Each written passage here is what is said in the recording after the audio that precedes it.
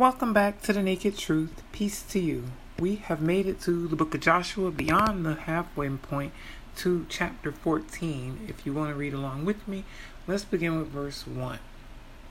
These are the areas which the children of Israel inherited in the land of Canaan, which Eleazar the priest, Joshua the son of Nun, and the heads of the fathers of the tribes of the children of Israel distributed as an inheritance to them. So, we're talking about what's being referred to as the Promised Land. It's called Canaan back then, Israel and Palestine in modern times. It's the area east of Mediterranean Sea and west of the Jordan River, south of Syria and north of Africa, as you exit Africa eastward. Excuse me. And the people is talking about Joshua is the new leader after Moses has passed away. And the heads of the fathers' houses are the different tribal leaders, because they're broken up into tribes at this point, who are included as basically the governing ruling party, the elites. Verse 2, their inheritance was by lot, as the Lord had commanded by the hand of Moses, for the 9 tribes and the half tribe. So it's talking about the 9.5 that are on the west side of the Jordan River, not including the 2.5 tribes that we discussed already in previous chapters, who are inhabiting the eastern side of the Jordan River in modern day Jordan and around that area. They're counting up 12 tribes, even though it's not the 12. It consists of the original sons of Jacob / Israel, but also some of their nephews, also Manasseh and Ephraim, to make up the 12. So it's really more than 12, and not including the tribe of Levi. So it's kind of confusing. They're just referred to as the 12 tribes, but it's not actually 12. It's not 12 brothers, and it's more than 12 tribes, but they referred to generally as 12 tribes. Verse 3, for Moses had given the inheritance of the 2 tribes and the half tribe on the other side of the Jordan, but to the Levites he had given no inheritance among them. So it's like I was just saying, the Levites are the religious tribe or branch of the family that are in charge of handling all the religious articles, putting up the tabernacle of meeting and taking it down, and handing out the laws that the rest of the tribes are subject to, but the Levites and priests are basically exempt from. Verse 4, for the children of Joseph were 2 tribes, Manasseh and Ephraim, and they gave no part to the Levites in the land except cities to dwell in, with their common lands for their livestock and their property. I didn't realize they were going to go over that whole thing about the 2 tribes, Manasseh and Ephraim. Those are Joseph's children. Joseph was one of the original sons of Jacob, Israel, and he had 2 sons when he was in Africa, and they've been made as equals with the other brothers as far as their tribes go. And one last thing about that, you'll notice when we read Revelation, all of the tribes aren't mentioned there either. A couple of the tribes are missing when the 12 are discussed, or when there's a discussion of their place in sort of the hereafter. I think Dan and at least one other one is missing from the list, and it's not clear why, but they are. So anyway, it's talking about the areas that they got, and the fact that the Levites didn't get an inheritance or a area to colonize and possess, because their reward, their inheritance is all the offerings that the rest of the tribes have to make. Sort of like how law enforcement in modern times get qualified immunity even though they shoot people in the back. Something that wasn't done back in the days of the Old West. Like if you look at an old Western like Gunsmoke, if you shot someone in the back, it was considered murder point blank, and almost no excuse was good enough to do it, because if someone's shot in the back, that means they're not a threat to you. They're leaving you. They're running away from you, or at least getting away from you, even if they're not running. So if you shoot someone in the back then, when law enforcement had more of a honor to it in the days of Matt Dillon, like in the Gunsmoke era, as portrayed in the Gunsmoke era, there was more honor to it. And so they were actually had a name for it. They called them back shooters, because it was considered a loathsome thing to shoot someone in the back. And yet you see how that even gets flipped in modern times, where, like I said, the police get what's called qualified immunity, which is basically a license to kill with impunity, with no punishment. But it wasn't back like that in the Bible. So once again, the so-called God-fearing Christian nation ignores what's in the Bible in favor of what's popular in religion and otherwise. Verse 5, as the Lord had commanded Moses, so the children of Israel did, and they divided the land. So they're saying they were given this command by the Lord, and Lord is being translated from the name or word, however you want to think of it, Jehovah, at this point in the narrative. And like we've read before, that's not always the case. It changes again and again. Who is being identified as the Lord can change from chapter to chapter. Sometimes in the same chapter, it's translated from different words to be translated to Lord. But in this instance, it's still Jehovah. And they're saying they got the command from the Lord to Moses. Moses is long gone. And all of that contradicts what the New Testament says, that no one has seen God or heard his voice at any time. And yet you hear again and again that Moses, Joshua, the forefathers all had conversations, meals even, and in one case even wrestling with the Lord. So you have to choose what it is you want to believe. Because like I say again and again, there's more than one religion in the Bible. That's a part of the reason there's contradictions throughout. Verse 6, then the children of Judah came to Joshua in Gilgal, and Caleb, the son of Jephunneh, the Kenizzite, said to him, you know the word which the Lord said to Moses, the man of God, concerning you and me in Kadesh Barnea. So Caleb and Joshua were the only two of the, I think it was 70 spies that were sent to go explore the land of Canaan before they went on the journey to go and occupy it. And the only two of the 70 to come back with a positive report of the land. The rest of the people, the rest of the spies returned with a bad report saying the land would devour them. They said there were giants in the land, and that's been affirmed by the different the different encounters that we've read about so far in Joshua, that there were actual giants in the land. And they were, and so the other spies were saying, no, don't bother going there. It's a wicked land. It'll devour you. And Caleb and Joshua were the only two who returned with a good report. So that's what Caleb is referring to now, back that part of the narrative. Verse 7, I was 42 years old when Moses, the servant of the Lord, sent me from Kadesh Barnea to spy out the land. And I brought back word to him as it was in my heart. So I didn't realize that was going to be covered here also, but that's what I was just talking about. He was one of the two spies who came back with a good report.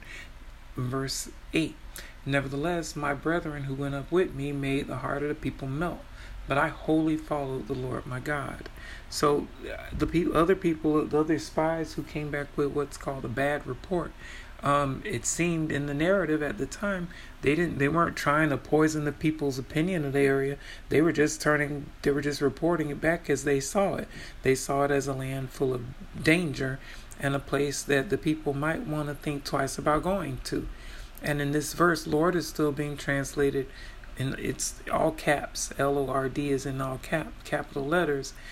From the word and name Jehovah, but the word God is also capitalized, and it's being translated from the word Elohim. And like we've read before, that's not consistent either. That changes again and again also. Just something to be aware of. So he's just reporting back, recounting the time when they went and spied out the land. Verse 9, so Moses swore on that day, saying, surely the land where your foot has trodden shall be your inheritance and your children's forever, because you wholly followed the Lord my God. So Caleb is reminding them of basically the promise that Moses made to Caleb and Joshua, that because they brought back a positive report that the people should go ahead and colonize the land, the promised land, that they were promised an allotment of the land once they got there. Verse 10, and now behold, the Lord has kept me alive, and as he said, these 45 years, ever since the Lord spoke this word to Moses, while Israel wandered in the wilderness, and now here I am this day, 85 years old. So that math isn't quite right. He said he was 42 when he brought back the report, and he's saying 45 years later, so that would make him 87. Yeah, 87. And we know that the people wandered in the wilderness for 40 years. So if we're just going to go by that math there, that means the wars that they've been encountering once they made it to the promised land were 5 years of warring against the people who were there and taking their land and occupying it. But either way, he's letting them know he's 85 now. Verse 11, as yet I am as strong this day as on the day that Moses sent me. Just as my strength was then, so now is my strength for war, both for going out and for coming in. So he's saying he's just as virile as he was the 45 years ago when he first went and spied out the land. And that's a little different than Moses. Moses, it said that he also was full of strength and youthful when he passed away. But then there's a contradiction there also, because it also said that when his time came, the Lord told him, you're old now and full of days, and it's time to replace him. And that's when he had him basically inaugurate Joshua as his replacement. Yet, at the end of the book of Deuteronomy, it talks about Moses being just as strong and virile as he was when he first took the people on the Exodus journey. So, another minor contradiction, but a contradiction nonetheless. But anyway, so Caleb is saying he's still pretty strong. Verse 12, now therefore, give me this mountain of which the Lord spoke in that day. For you heard in that day how the Anakim were there, and that the cities were great and fortified. It may be that the Lord will be with me, and I shall be able to drive them out, as the Lord said. So the Anakim, again, is a reference to those giants that we talked about before. And giants have been a thing that's been mentioned since the book of Genesis, since the first book of the Bible. Maybe even since the first chapter, but absolutely since the second chapter, I'm sure of that. I'm pretty sure of that. So way back at the beginning, there were people called giants, which to me translates in modern terms to just another species of man that existed. That'd be the scientific or non-religious way of saying it. That there were other species of people back then. The Bible says that itself. Also, Adam wasn't created until chapter 2, and then Eve after him. But before both of them, in chapter 1 of Genesis, there were already people created male and female, not men and women, but people who were created male and female, and also told to go forth, be fruitful, and multiply. So we know they aren't referring to Adam and Eve at that point, since Adam and Eve didn't even have Cain and Abel at that point in chapter 1 or chapter 2, or even, I don't even think until chapter 3 or 4. So we know it was a whole different species of man in modern talk of what was being referred to there. And I think one of those species had to be some of these giants that are being referred to. Verse 13, and Joshua blessed him and gave Hebron to Caleb the son of Jephunneh as an inheritance. So Caleb is saying he wants to occupy that land in particular, even though he knows there are giants there. That's what the Anakim are. And he's saying he believes that God will give him the strength to conquer that land, even if there are giants there. So Joshua basically gave him his blessing and said, go for it, it's yours, as his inheritance. Verse 14, and that's one more thing like we've read before, that it's another contradiction. They were told to go spy out a land that's already occupied by other people, and now they're being told to divide up the land. They've been told, they've already been doing that, divide up the land that already belonged to other people, where people were already living, and to take it as their own. And that's all by the same Lord who told them, thou shalt not kill, thou shalt not covet, thou shalt not steal. And yet they've been told now to covet the land of Canaan, to kill the people who are there, and to steal the land for themselves. So it's a major contradiction to the 10 commandments that were given to Moses, but it's another command that was given later to the people to go in and colonize the land. So again, make sense of it how best you can. But to me, when there's contradictions like that, they can't possibly be from God Almighty, since God Almighty is able, at least I would think, be able to see the end from the beginning, knowing there's different crossroads in everyone's paths that we can choose to take. Like I said before, they can take you upstairs or can take you downstairs, can take you to paradise or can take you to flames.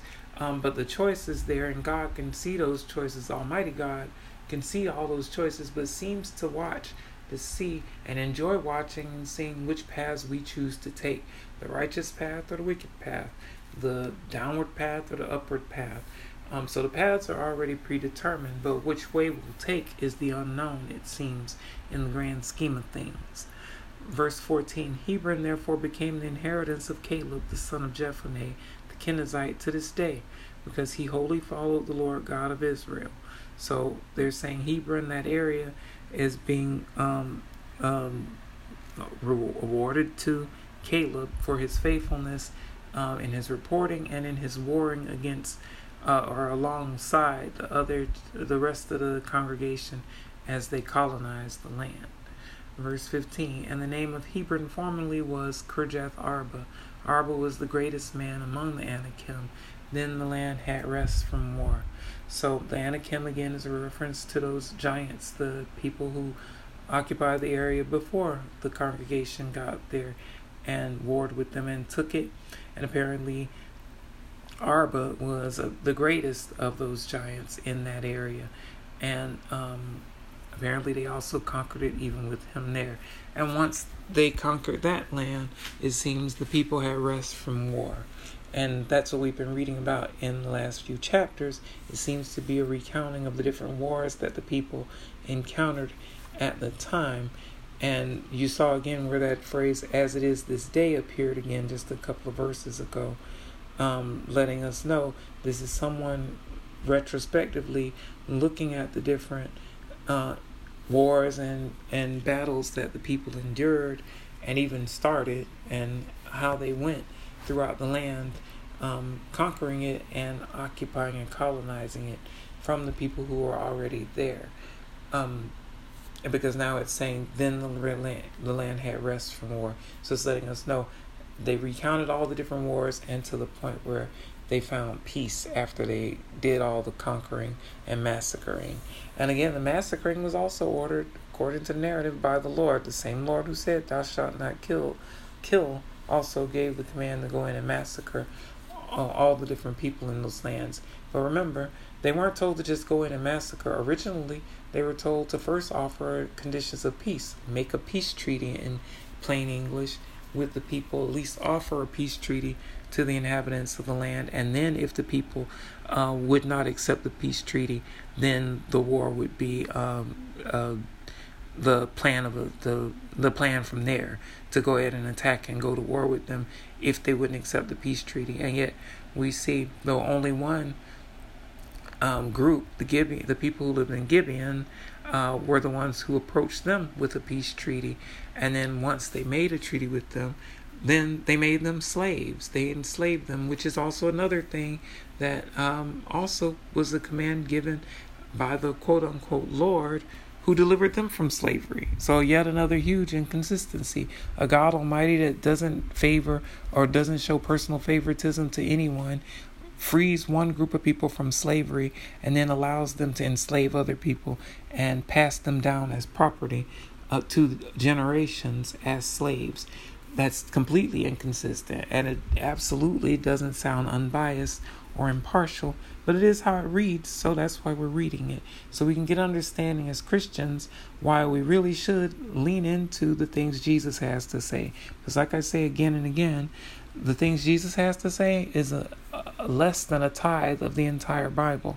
Of the 60 plus books in the Bible, only 6 of them have anything in red ink, in red letters, as far as that goes, is considered quotes of Jesus. So less than a tenth of the Bible is a Christian message. The rest of the Bible can still have things in it you can learn from, Proverbs, things you can enjoy like Psalms, prophecies you can look for and see being fulfilled in the Old Testament and in New.